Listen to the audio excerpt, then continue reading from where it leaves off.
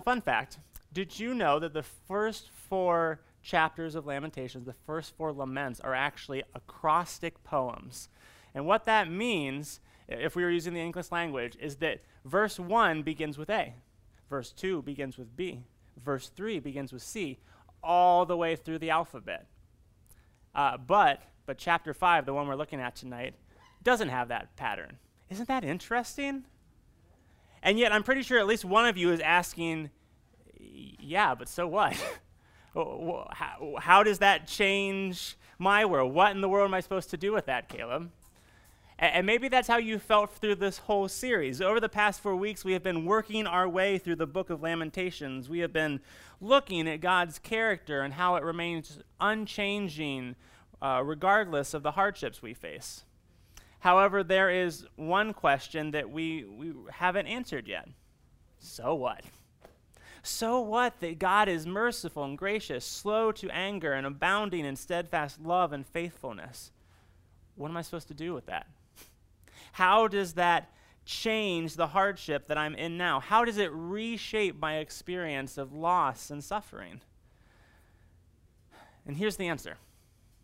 It changes our default response to this thing called lament. That's probably a word that you haven't used before.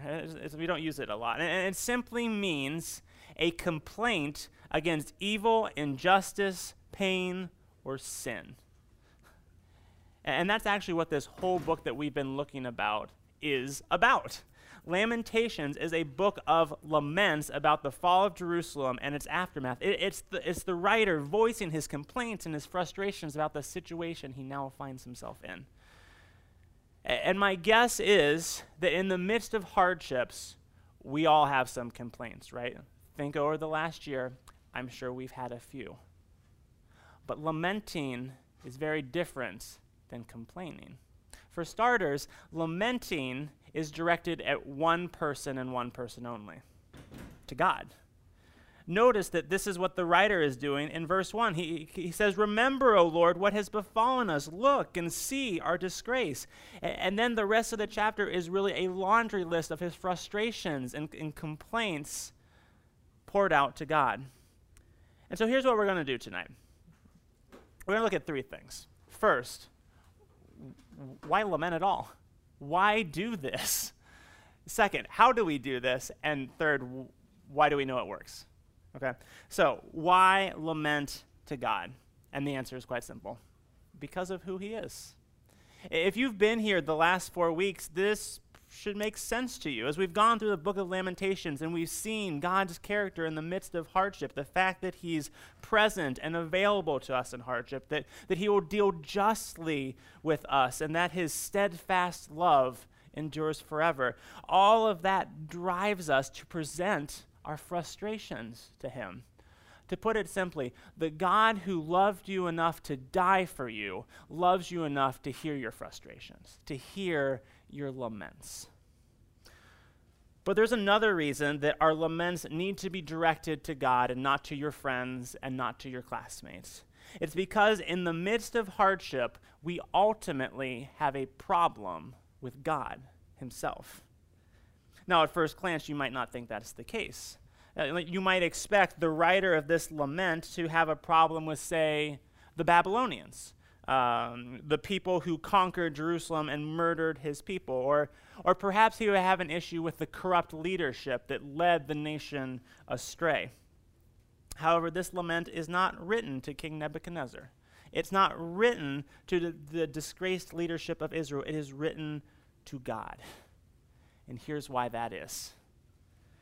Because God's character causes us some problems in hardship. See, when we read about who God is, when we read about what God is like, it sets up some expectations for us. It seems like we would be guaranteed a level of comfort, protection, quality of life. And then hardship strikes, and it destroys those expectations, leaving us disappointed and angry with God. And when you become angry with someone, it really cuts you off from them. And so lamenting helps us to reconcile with God. Now, perhaps that feels a little uncomfortable to you. Perhaps to say that you are angry with God feels wrong. After all, God is perfect, right? Everything he does is just. Therefore, if I'm angry, I must be the problem here. And yet, let's run down that trail. What happens if you just stuff it down, right? You act like it's no big deal, there's no problem whatsoever. You begin to resent him. You begin to put distance between you and God. If you put the happy face on and don't express your hurt and frustration, a wall goes up. A wedge gets driven in between you and God, and it can choke out the relationship. See, hardship is a wedge between you and God, and lamenting is the way to remove that wedge, to restore and reconcile the relationship. And it's actually the way that God wants us to handle hardships. Did you know that there are different types of psalms in the Bible? There's different categories and types. The largest section of psalms is the lament psalm. It's just person after person pouring their frustration, their heartache out to God. It is the God-approved, God-sanctioned way of dealing with hardship. And so we lament to God, one, because he wants us to, but two, because we need to restore that relationship, because hardship has thrown things off balance. So we have to ask the question, okay, how do we do that? How do we lament? And there's actually 4 steps to lamenting. We've already covered step 1. Step 1 is you turn to God, right? Lamenting to your classmates or your friends is not going to help you because you don't have a problem with them. You have a problem with God. And so you have to turn to him and talk to him. Second, you have to be honest with God. Step 2 is you be honest with God. Did you notice when we read through the passage that the writer does not pull his punches, right? He describes in vivid detail the suffering that he's experienced, the pain that he's witnessed. Lamenting is an emotional process. There's no place for niceties. There is no place for simply reading off statistics. Right? Lamenting is trying to articulate the gut-wrenching pain that you're in and put it all before God. It's not about being nice.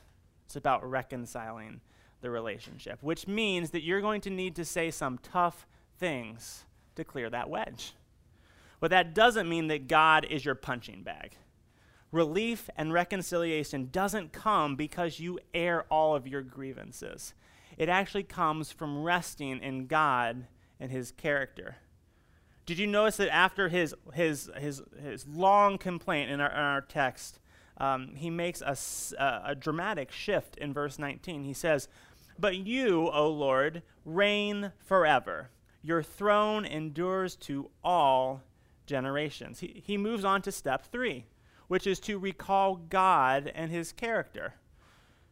See, when we're in a hardship, when we're angry with God, it colors him a certain way.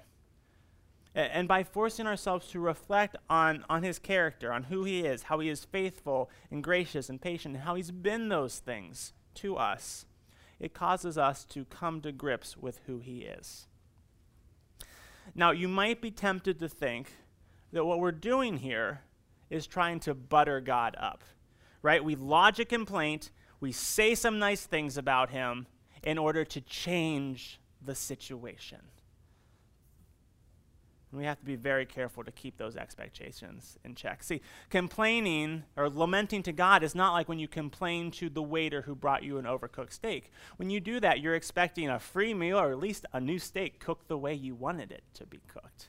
But when we lament to God, there is no guarantee that our situation will change. In fact, most of the time, it does not. So what's the point then? Why are we doing this? Step 4 is to trust in God. See, the goal is not to change the situation. It's to change our perception. It's to come to grips with reality, with who God is. When we are lamenting to God, we are not asking him for answers. We are asking him for assurance of his wisdom, his love, and his care. We're asking God to be near, to comfort, and to demonstrate his steadfast love, and we trust that he will, even if our situation doesn't change. Interestingly, this last step is not in our text, is it? Look at how he ends. Look at verse 21 and 22 again. Restore us to yourself, O Lord, that we may be restored. Renew our days as of old, unless you have utterly rejected us, and you remain exceedingly angry with us. The writer seems to find himself in like this weird logic puzzle. Either A, God will restore us, but maybe he won't. Maybe he is angry at us and will remain angry at us forever. And that's how it ends. It feels like it's a wrong ending, doesn't it? Like there needs to be like a just kidding at the end of verse 22. Like, unless you have utterly rejected us and you remain exceedingly angry with us. JK, you would never do that. But we don't have that. The whole book of Lamentations really seems to have this uncertainty about whether God can truly be trusted. Is he really going to come through here? Yes, they know who he is. Yes, they know his character. But they've never really taken that step to trust him. And I don't know about you, but in hardships, it is very hard to do that last step. It's very easy to complain about God. And if you've been here the last 4 weeks, you know a lot about God's character. But to do that last step, to entrust yourself to him, that's hard. Because in hardship, we begin to wonder, okay, what assurance do I have that this is going to work, that he really does have wisdom, love, and care toward me? So we have to ask the question, why does lamenting work? And the answer to that is because one time it didn't. One time lamenting did not work. See, on the night that Jesus was betrayed, we're told that he went to a garden called Gethsemane and said this to his disciples. I'm in Mark chapter 14, verses 34 through 36. It says, "My soul is very sorrowful, even to death. Remain here and watch." And going a little farther, he fell on the ground and he prayed that if it were possible, the hour might pass from him. And he said, "Abba, Father, all things are possible for you. Remove this cup from me. Yet not what I will, but what you will." Jesus finds himself in the midst of a hardship, doesn't he? He is about to die the most excruciating death known to man, and it is already weighing on him. He is sorrowful even to death. And what does he do? He laments. He turns to God. Step one, he brings his complaint. I really don't want to die. Step two, and in light of who God is, his Abba, his Father, step three, he trusts God to care for him based on his wisdom, love, and care. And then he's carted off, whipped, beaten, and crucified. Right? And the cry from the cross is not one of reconciliation, it's one of alienation. My God, why have you forsaken me?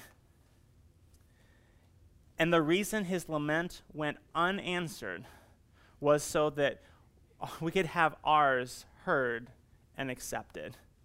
Here's how the book of Hebrews puts it in Hebrews 4:16. It says that because of Jesus, we have confidence to draw near to the throne of grace, that we may receive mercy and find grace to help in time of need. Do you see that not only does Jesus show us how to lament, but he is our assurance that when we lament, God will hear us and respond with love, wisdom, and care. See, because Jesus was alienated from the Father, you and I can be reconciled with him, both permanently, but also in the midst of hardship, when that wedge gets placed in between us. So guys, if you take one thing from this whole series, take this. God is unchanging in your hardships. He is merciful and gracious, slow to anger, abounding in steadfast love and faithfulness. And because that's true, you can and you should lament to him. Bring your complaints, bring your frustrations to him. Remove the wedge that's been placed between you and him. It is the only way that the Bible gives us to cope with the hardships that we've experienced. Because only God's shoulders are strong enough, are large enough to shoulder the pain and the suffering and the frustrations of your hardships.